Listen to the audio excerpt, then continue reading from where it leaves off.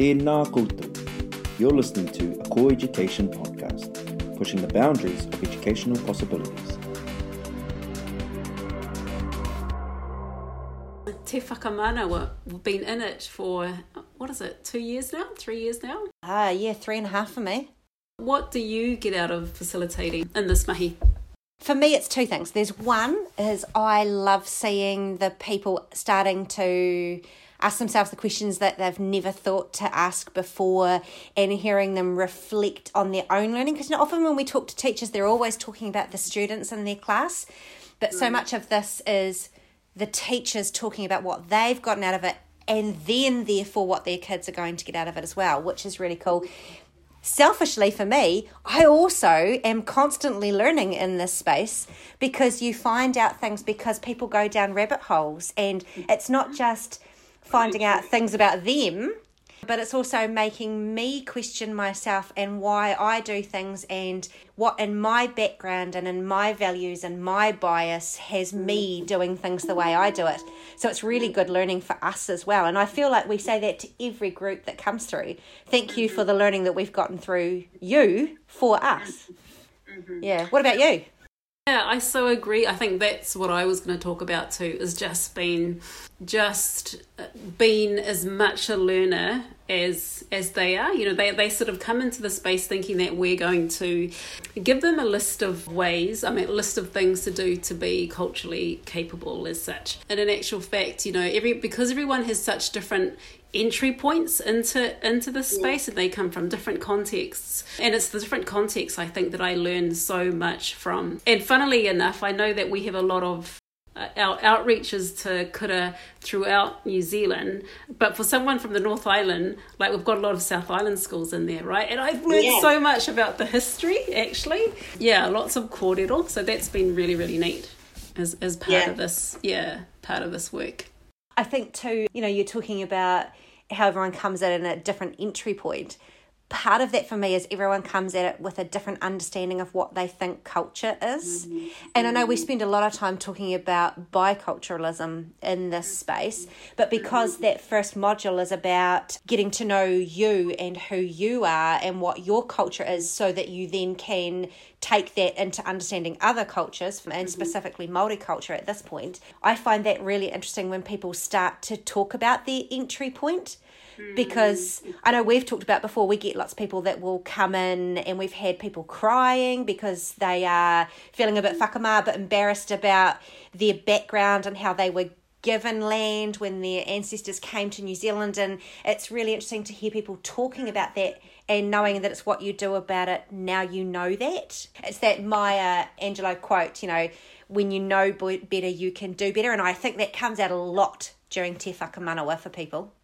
Yeah, that's so true. And just sort of, it's such a personal journey, really, at the beginning part. And I guess maybe that leads into part of the highlights, is that I know for both of us, all of us that work in here as facilitators, it's one of the modules that we get a lot out of, and it's just such a great way to make connections and to build those relationships. And I think when we're in these online spaces, you know, and there are lots of the people that the kaiako that join us, or the people that come in, they may not know each other, but by the end of it, you know, after this, it's kind of like a whanaungatanga. That's sort of what happens in that discovery about ko waio, you know, who am I, and the importance, like you said, of knowing, of the importance of doing that work at the beginning makes all the difference. Like, it's just a great way to sort of, it just flows after that. I think it makes more sense, eh? Yeah, I agree. And I think, you know, when you talked about connection, there's one of the key things for me, because the course is deliberately set up to grow from what do you know about you to what do you know about the space you're in, what do you know about the students you're working with, what do you know about their families, and then building up to that whole idea of te tiriti. But I'm just coming back to one example from one teacher that I can think of, where she went, I want you to know me for the artistic side of me. And she created this, I don't know if you remember this, but she created this wicked ThingLink piece of art. So she'd drawn this piece of art that had all the pieces of her ancestry. So she had the original waka, she had parts of it that had included her family in the picture. And for each of those points, she created a connection point using ThingLink. So it took you to another part that talked about a family and then where the names came from. And I could have cried, and it wasn't even mine that I'd made. But right from that very outset, everyone in the room had a connection to her, and it was because of that choice she'd made to be really artistic. Yeah. And then as we went through, I watched that grow in the group around her as well because of that strong influence that she'd had. That is so cool. I love hearing it's actually just sort of talking about this. It's so good to be able to reflect on the different people that we've had come through, you know, from principals to beginning teachers, and also all those that come outside of being in a school but are still within the education world. And I think within those sort of differences, that's another way that we learn from each other as well. Totally. And I think too, sometimes it's not about just the learning that you do when you're on Te Whakamanua. It's the questions that get asked that sit with you in that space when you come out of there. So I'm thinking about one kura that I worked with there, and I have continued to work with them for the last few years and started with them when I very first started. And some of the questions that we were asking in that space are still being asked now, and they've got over half of their staff have changed.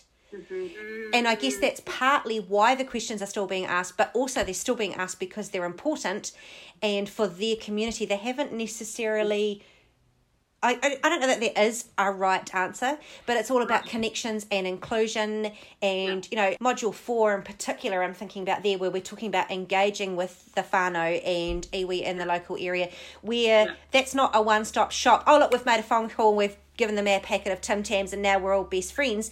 It's that ongoing growth that needs to happen as you get the next lot of parents in, or the next representative for the marae, you know, all of that kind of stuff, where they've realised that what makes this sustainable is asking those questions that they started way back in module 4.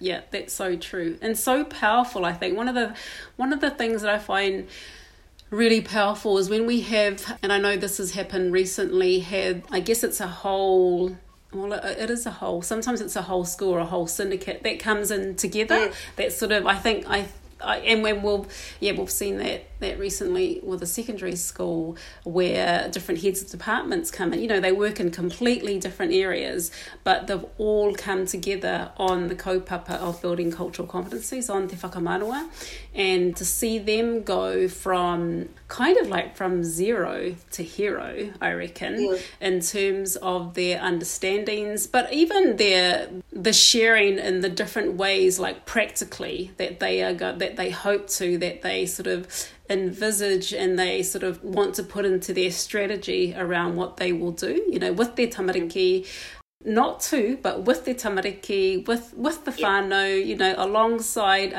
making good decisions around how they will communicate and connect with mana whenua. Like all of that sort of stuff is such a powerful, like listening to those changes and listening to them talk. You just sort of sit there and go, wow, that languaging, right? That the change in language that comes through, I think, is powerful stuff.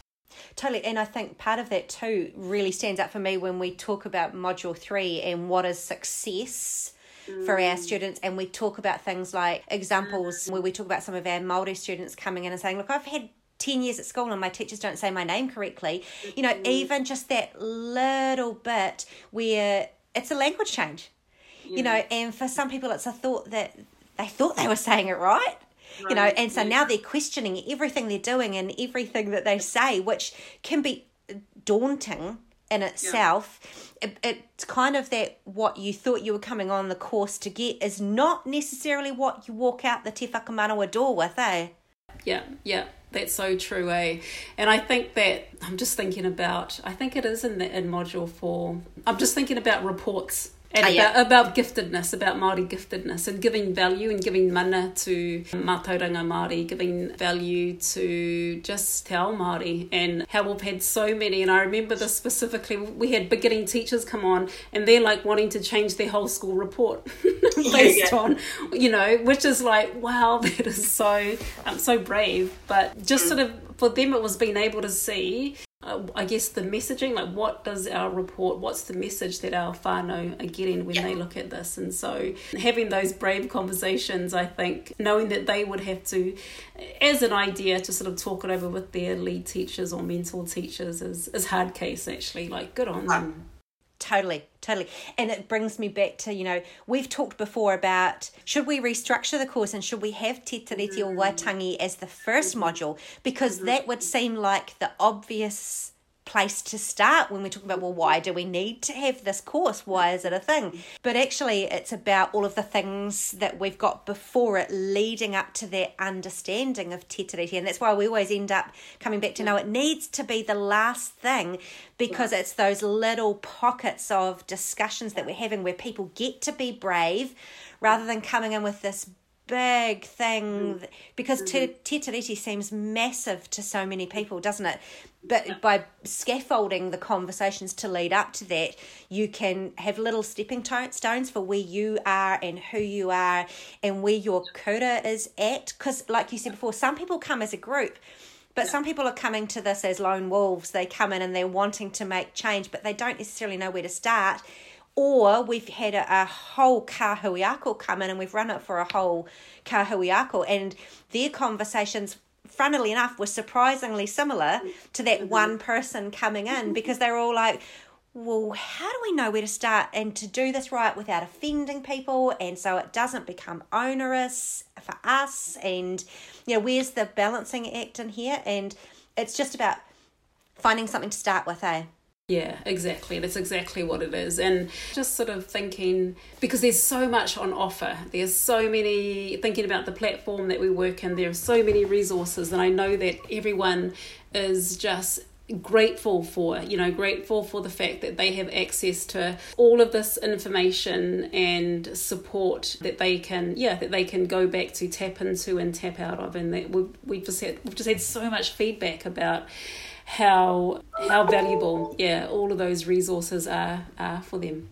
Yeah, totally. And the other feedback that I'm thinking of too is that whole, if you miss a webinar or something like that everything is recorded, so it's rewindable. But also that some people I know have sat together afterwards and watched the whole thing again because they felt like, oh, you heard what? I missed that, so they can go back and hear what other people said. Because some of our sessions, like I'm thinking of Module 1, where we're sharing our stories about ourselves, they can be quite long sessions, but people get so caught up in it and people have to drop in and out and things like that. That's completely understandable, but everything's rewindable, which is quite handy. I always find that I get to the end of the session and I'm in awe of the teachers and what they do, and I have that itch to get back into the classroom and do some of the stuff that they're doing, which is really cool. But I'm always surprised when we come to the end of the time too, because I'm so caught up in the stories. And I hope for all of our people that come along that they, even if they heard one idea that made them question what they were doing, or they can borrow that idea, that's what it's about for each of those webinars, I reckon. Absolutely. And I think what comes through too that I think is quite cool is these next steps. Like everyone's got, okay, this is what we need to do now. So it's like that plan forward. It's a real good opportunity, I think, to take stock of what is happening, or what, in terms of Te Tiriti o Waitangi, in terms of, giving mana to Te Tiriti, in terms of success for Māori. So it's a good opportunity and time and space to sort of take stock of what's happened, or what's happening in your kura, and then sort of start to plan forward for those gaps. What's missing? What else? What else do we need to do? I think it's so helpful. And I think that part is another powerful part, because it's applicable, right? Sort of it's authentic. It's about applying it to your practice, to your kura. So making it, that's one of the great things about how the wero is set up, is that they're flexible enough that you can